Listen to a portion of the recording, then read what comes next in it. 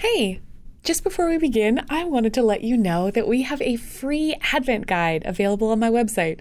And by that, I mean we have an enormous, gorgeous, free, giant ebook thing if you want it.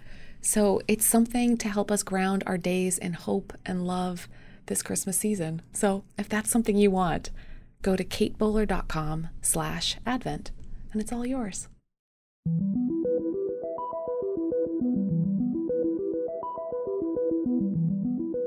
Sometimes we don't know exactly where our lives will take us.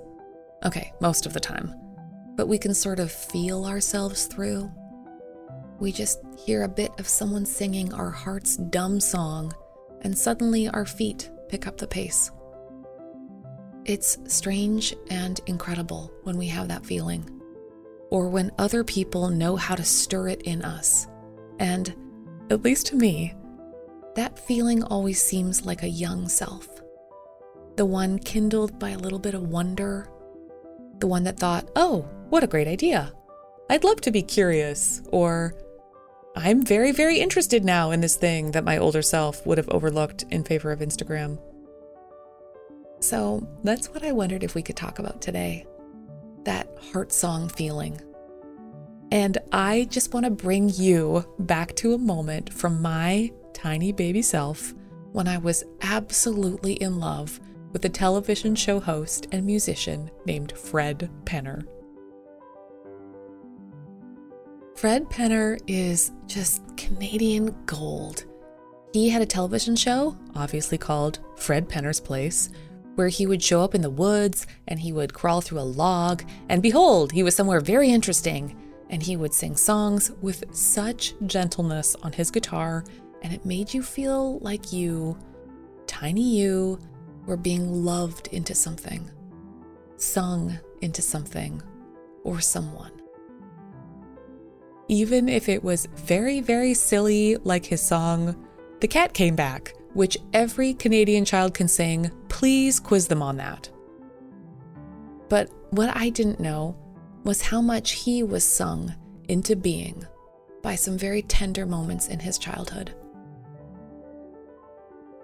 He had a sister, Susie, living with Down syndrome, who loved music, and they loved it together. And when she died at 12 years old, that part of him wondered just where he was going to land. And then his dad died, whose alcohol dependency made all of this just so fraught and painful. And so what? What do we do when we want to stay soft and curious and kind? Fred Penner knows, and you are going to love him. For people who don't know, perhaps, that being a Penner is like being the Kevin Bacon of central Manitoba. They're just, I married a Penner, so already I immediately want to ask you about your family connection. Mennonite culture has such an incredible association with music. I mean, I have always thought that they have made a pact with Satan in exchange for the gift of 4-part harmony. And, yeah, being musical, it sounds like, was a huge part of your family culture. Sure. And sounds like your sister Susie in particular understood music as the language of the heart. She certainly did that. I mean, my parents were into a wide variety of music. My mother would play the organ. She did, mostly hymns that she would play, and my father loved classical or orchestral music and opera. So I had this beautiful range of sound, and fortunately, my ear was well tuned to harmonies. So when I started listening to songs, from my generation, the folk era in the 60s plus, I could instantly harmonize with what I heard. And that, as you say, sell your soul to the devil for that value, for that ability.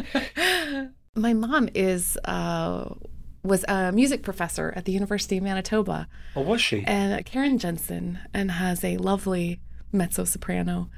And And when we were little, we always used to be brought in front of the class, my sister and I, to do these little demonstrations for for music students. I mean, we did a really good version of "In the Bleak Midwinter." I would do the high part. Oh, I But love that melody.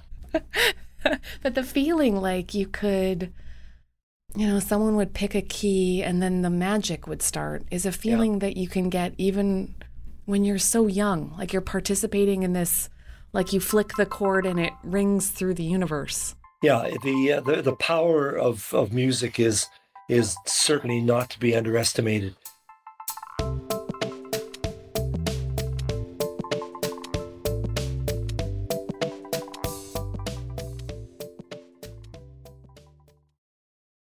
One of the things that unifies this community is an inherent understanding of the fragility of life. And Mhm. some people age into that terrible education, and some people have it from when they are very young. And it sounds like your family's story with Susie was such an early education in love and also and feeling the threat of loss on the horizon. I wondered if you could tell me about that. When Susie was born, she she had a severe heart murmur. She was called a blue baby because she had a hole in her heart that was, so blood was not being pumped and cleaned properly. And ultimately, it was not operable. They said when she was born that they could try and fix this hole in the heart, but it would be a 50-50 chance whether she would survive. And my parents said, no, that those odds aren't good enough for us. We will keep her. And actually, they're going back a little bit. When she was born, and they saw that she was Down syndrome, the doctors came to my parents and said, "Your child has Down syndrome. Do you want to keep her?" And knowing what that actually meant, what they were saying. Do you want to keep her? What are you gonna you gonna throw her in the wastebasket? Are you that statement has stuck with me all these years. And they were quite upset with the doctors for even suggesting such a thing. Mm. But Susie, because of the heart murmur, they said, well, the prognosis is that she will live to puberty, around 12 years old. Once her body starts to go through the change, her bodily organs will not be able to grow accordingly because of the poor quality of her blood, and because it was not being purified, it was thickening, and so they gave her digitalis, which is a blood thinning agent. And but by the time exactly what they said, by the time she reached 12 years old, then everything shut down, and she died. We knew that was inevitable, but it was still, the shock when it happened, and I can pinpoint the moment that I found out and what my body went through feeling that. I was working for the city of Winnipeg, cutting the boulevards, cleaning the grass in springtime, and a police car pulls up to me. Immediately I start thinking, what have I done? Did I I go through my thoughts of have I crossed the line somewhere and the police are coming to take me away. And then these two policemen came up and told me that Susie had died. And I remember, and I've heard this from other people, when they hear news of losing a loved one, you collapse. And my legs gave away, and I and I dropped to the ground. And then they took me home, and then the process of dealing with this as a family began. Yes. To lose your dad and your sister in the same year. Imagine it was just a leveling. Like all the landmarks are gone. Yeah, I mean, dad was alcoholic. as well, and he was ailing for many years. So that also was expected. There's a lovely phrase, anticipatory grief, that someone gave me about the feeling like when you know the ending, like that someone will die young, or that somebody is, because of alcoholism or a disease or something, that there's finitude there. Mm. Do you think it felt like you had to have pre-worked through those feelings before it happened, or did it still feel like when it finally did, like you couldn't have known at all? You couldn't have pre-worked any of those feelings. I don't think you can ever truly prepare for what you will feel when a loved one dies. And for me at 76 years old almost, I'm closer to death than I am at anything else. I hope to be around for who knows how much longer, but I don't fear death.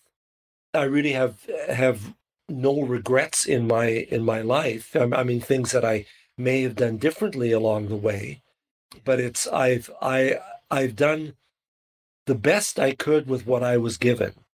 Yes. What a lovely thing to say, Fred. That's a rare, that sounds like a man who's really, really tried then. Yeah, yes. I love that. When you dove into this new vocation, released from tell me what your bachelor was in again? Economics. And you decided music was the call of your heart. You had some wonderful musical experimentation and some absolute... So tell me, what genre did you pick? Tell me about the hilarity. You you went right for Cornstalk too. I want to hear all about it. It was clear in my brain that I did not want to be an economist, but I was not a great student. I didn't know what I could possibly do in this world.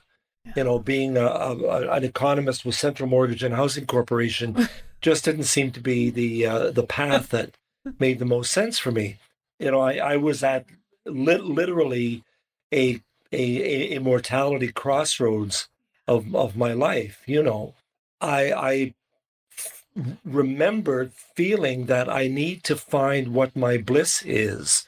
What is it that makes me feel like I have something to offer to other people in this world?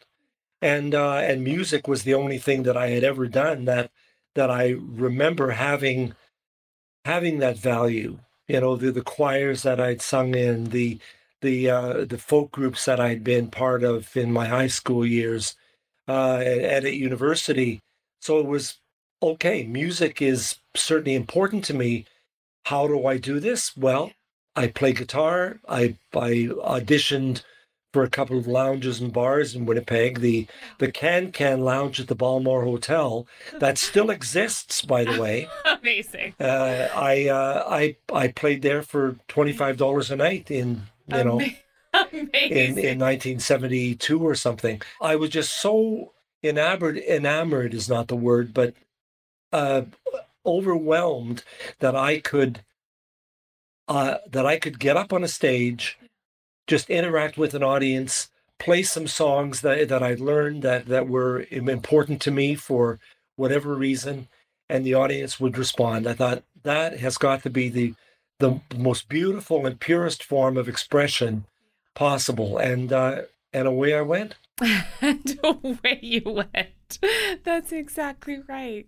When Al Simmons, the leader of Cornstalk, came into my life, actually a second time, we had been in Air Cadets together in our teen years. Nice. And then I called him up and we talked, and I was looking for a path. And so we started working together and completed our band with Mike Klim, formerly of the D Drifters, who was a Ukrainian band that toured with the Rusalka Dancers in Winnipeg, and with Bob King, the infamous Bob King, who wrote Sandwiches, and the second most requested song. Fred, well, I'm so sorry to do this to you. Would you mind, for those of us not yet blessed with the song Sandwiches, just giving me a sense of what that song is? I won't be mad if you sing. Because sandwiches are beautiful. Sandwiches are fine. I love sandwiches. Yeah, sandwiches are beautiful. Sandwiches are fine. I love sandwiches. I eat them all the time. Yes. I eat them for my supper, and I eat them for my lunch. If I had 100 sandwiches, I'd eat them all at once. there you go. Okay. And how good are you? It's a duo. It's a duet. Oh my gosh. Yeah. Fred, how is it that you are so good at that? You it's not just that you wanted to play music, you wanted to it's like you wanted to weave everybody into it at the same time. What made you immediately want to experiment and play around with participatory song? Well, that was the key of folk music. I mean, just about every song that happened when I was, in my first prime in the 60s, all the songs were learn the chorus, learn the chorus, learn the chorus, learn the verse, sing, get ready to sing the chorus. Oh, I can't, and here it comes. Here it comes, it's just around the corner. And then you just fill the air with that music. And it's so, for me, it was so inspiring. I love that opportunity to raise my voice with other people, in a group. So when I did, those early lounge dates, that's what it was all about. It was those songs that I brought to the table. Yes. So with Cornstalk, we did, the participatory songs, but it was deeper than that because we were an improv group basically. Yeah. And we'd get on stage and we would start playing in the purest form of the word with the audience. And because Al was such a comic genius, is a comic genius, and still at it, but the music grew to that other level of comedy as well as the participation.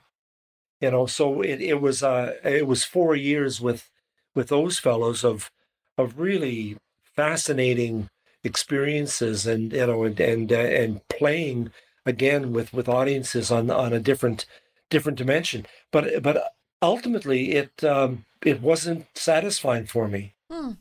Because it was crazy, crazy, and crazy. And let's have a little more. How about some more crazy? Let's go wacko on this one. Let's just go as far as we can in that direction. We did a 10-minute Sesame Street sketch, in the bars, and that was beautiful journey. But what I was still craving in me were songs that got deeper, that really energized an audience, that made them think for a moment, that weren't just fluff and fun, but had substance. So when I started writing my own songs, it was tunes that always went a little bit deeper, that weren't, the example that I often bring when I get into this level of conversation is the song called Collections. As many of my songs did, a similar sort of thematic path where collections is a universal topic, because everybody has a collection of one thing or another. So with Collections, the first collection is rocks and shells and bottle caps, a bottle of foil or string. They didn't cost a penny, and I felt just like a king. Because those are things you find anywhere in there. Oh, look at that one. Look at this one. Oh, look at the shape of that. You feel that one. And then the second level is stamps and coins and stickers, stories, poems, and songs that open my imagination Yeah. to thoughts that make me strong. Yeah. So they're from simple to, oh, now this is what collections can do. They can Yes. go Soulful. into your spirit. Oh, that's And lovely. then the third Yeah. verse was, I can't show you the collection that means the most to me Yeah. because it's hidden deep inside where nobody can see. It comes from those who care for you. This collection has its start with the memories and the feelings and the pictures in your heart. Hmm. I mean, that poetry Yeah. is so strong for me, and that path Yeah. of 1, 2, and there's the payoff. And then the punch, and then the heart punch. Yeah, and many of my songs are a similar kind of direction. Proud is like that. Courage is like that. I mean, dozens try to go deep. Yes. into that hitting the spirit, hitting the soul of the listener, and it's as much to the adult as it is to the child. After college, I worked with kids for a bit, and I think that was my favorite. I think I'd finished some philosophy degree, and I'd had many existential thoughts, and it turns out that working with kids is shockingly soulful because they will tell you exactly what they fear. They will tell you exactly what they love. They will worry with you. They will very much want to tell you their secrets. Yeah. It's almost like you just learn to live right side out again. Yeah. Instead of putting all the good stuff on the inside where it's hidden, as you were describing. Yeah, that's one of the interesting perspectives on childhood. I mean, it's defined. Children's personality is formed by the time they're 5, 6 years old. But if you are able to go into the perspective that a child has, it is pure, it is honest, it is absolutely the most beautiful thing in the world to hear the perspectives that come from a child. And the tragedy of the whole thing is that the child ultimately has to assimilate into being an adult. Yes, that's right. That's how horrible. I totally agree. and you're suddenly in this world Yeah. of complexity and how do you make a living, and how do you find someone that loves you and that you want to love? How do you do that with real honesty, and and breaking down the barriers, and being the kind of pure spirit that you were as a child.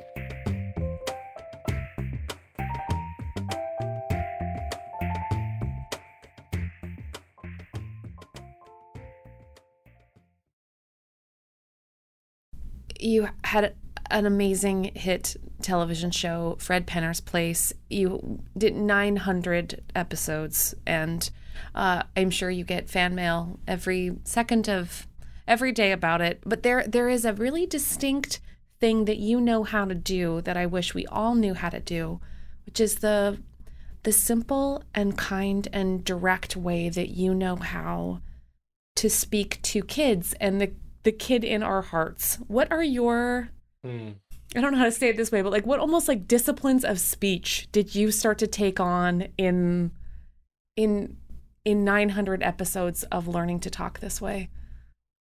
Yeah, the Fred Penner's Place experience was the best thing that could ever have happened for me, because it allowed me, back to the word of play, it allowed me to just be there and to play on, again, a fundamental level. The initial scripts that we did, the first season, oh golly, I think we did 60 episodes in 3 months. No. You're like, I slept on air. How is that even possible? Well, exactly. And the way that worked was there were a number of writers who put a script together, and these were all 15s at the beginning, and they would have very specific things, lines to say, but I could never do that. There's no way that I could memorize that. So I didn't follow strict lines until the last few seasons when the scripts were written in a different manner. And the critical thing for me in all the Fred Penner's Place world was knowing that camera was going to one child. I was not talking to, who knows, I mean, hundreds, thousands of people all over North America, because it aired in the States for many years. But the attitude for me, when I was talking, when I was sharing, whatever I was sharing, whether it was the simplest little thing or a big song, it was looking at that camera as if that was one child I was communicating with. And that allowed my energy to, to come down, so that it's not like I'm projecting to a big audience. No. And that made a huge difference in I think my ability to communicate. Looking back, what were the great themes of your show, do you think? It's imagination, it's sharing, it's communication, it's understanding, it's compassion, it's respecting yourself, it's being a good person, it's opening up to the world around you, it's discovery, it's all of the values that we appreciate in our humanity, and just taking them down to, sometimes the simplest perspective, the easiest little thing. I mean, there were some really beautiful moments in the course of the show that were heartfelt and, to the point of tears, and some of them were, it was just a absolutely awesome creative journey for me to write songs about these topics. Do you have a favorite? I'd love to hear it. I mean, the first one that sort of pops in is about discovery. Uh-huh. What are we going to search for? What are we going to find? Open up your eyes, don't leave anything behind. We'll know it when we see it, and we'll see it when we try to discover and identify. To discover and identify. Oh my gosh, So man! You are bringing me back. I have been a devoted fan forever and ever. I watched your show with my sister all the time, and so just picture tiny cross-legged me, just glued, just developing vision problems. I'm sure I was 2 inches away from the television screen, just mooning at you all. It's a beautiful kind of thing to feel loved through the screen when you're at such a tender little age, and you've been that person. You've really been that person to just a whole generation of kids who felt like you made the world very gentle and very, open to them to discover.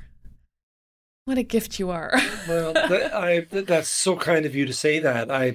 Because I never knew where any of this would go, obviously, and all I could do was present what I was thinking and feeling, again, to the best of I did the best I could with what I had, to the best of my ability to do that. Essentially, what I do on a stage is create a dialogue. And the dialogue is between me and the child, between me and the caregiver adult, and then ultimately between the caregiver and the child. So it's a triangle, and and it's that pure in my mind. That's all that this is about. Creating an idea, a story, a song, and then on the way home, listening to it in the car, talking about it. What was your favorite part of the show? Oh, I love the cat came back. Okay, great. But it's that sensation that I felt this after every performance. I feel like I have gained something from the audience. There may have been a special needs child, in the autograph line, that touched me as Susie did. There's always something that happens in the course of a show that I can take away with me that, yeah, that was good. I enjoyed, I learned, I shared, you know, it's not, I never get tired of singing The Cat Came Back. I never get tired of singing Sandwiches, you know. Yes, and I don't ever get tired of hearing them. Yeah. Fred, what a gift. Thank you so much for doing this with me today. This was a lovely conversation. I really appreciate speaking with you. You're a gem, and what you're doing is really important.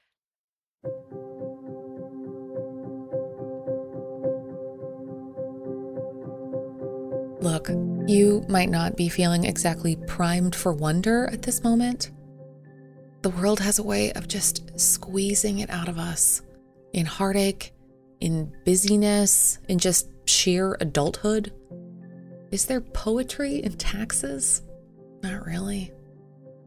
So I thought maybe we could bless that part of you that needs to wake up to wonder again, especially if it's hard. How about that? Okay. I stand stone still at the edge of disheartenment. I have nothing but this certainty. Nothing changes, nothing lasts. I feel hollow. God, this world you made is full.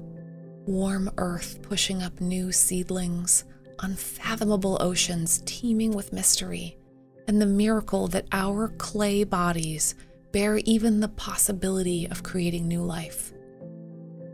We are all swimming in wonder, so God, why can't I feel it? I feel my own blood turning cold with each tiring loss. Good things, beautiful things, pried from my fingers, make them seem empty to me now. Still. Even if, today, I am sure that hope is not knocking at my door, let the lights at the neighbor's house glow like a jack-o'-lantern. Let the sounds wafting through the window, someone's barking dog and kids running amok, the buzz of someone's television rehearsing the day's calamities, remind me that we persist somehow, under a distant shadow, but happy anyway.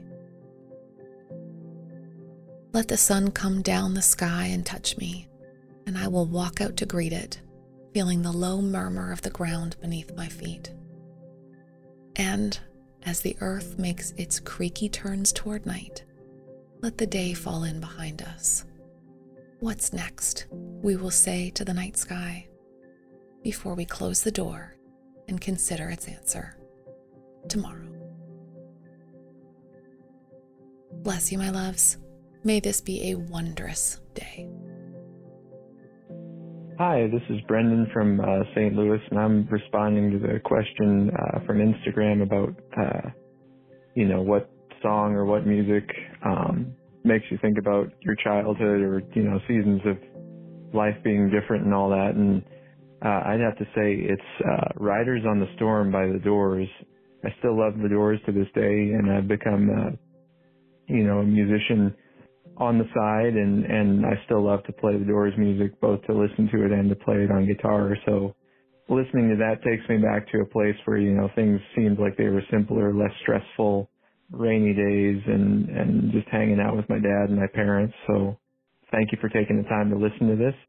Hi, Kate. This is Laura calling from Nashville, Tennessee. Apparently, when I was really, really little, one of my favorite songs to have them play on the jukebox at the place where we would go eat pizza was Shake Your Booty. Hi, my name's Trish DeBoer, calling from Steele, North Dakota, and I immediately thought of Joyride by Roxette. Hello, you fool, I love you. Come on, Joyride. I loved that song. My sister hated it, but whenever we were watching MTV, I wouldn't let her change it. Because loved it. Even today, when it comes across my Spotify, I jam out like nobody's business. Very fun. Thanks for the question.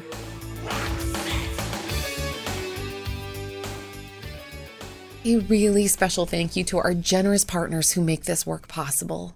Lilly Endowment, the Duke Endowment, Duke Divinity School, and Leadership Education. And to my wonderful team, Jessica Ritchie, Harriet Putman, Gwen Higginbotham, Brenda Thompson, Keith Weston, Jeb, and Sammy. Thank you. And I would love to hear what you thought about this episode. Would you do me a favor and leave a review on Apple Podcasts? It really, really means a lot to us when we get to hear what we do well and also might even do better. You can also leave us a voicemail, and who knows, we might even be able to use your voice on the air. Call us at 919-322-8731. All right, lovelies, I'll talk to you next week. But in the meantime, come find me online at Kate C. Bowler. This is Everything Happens with me, Kate Bowler.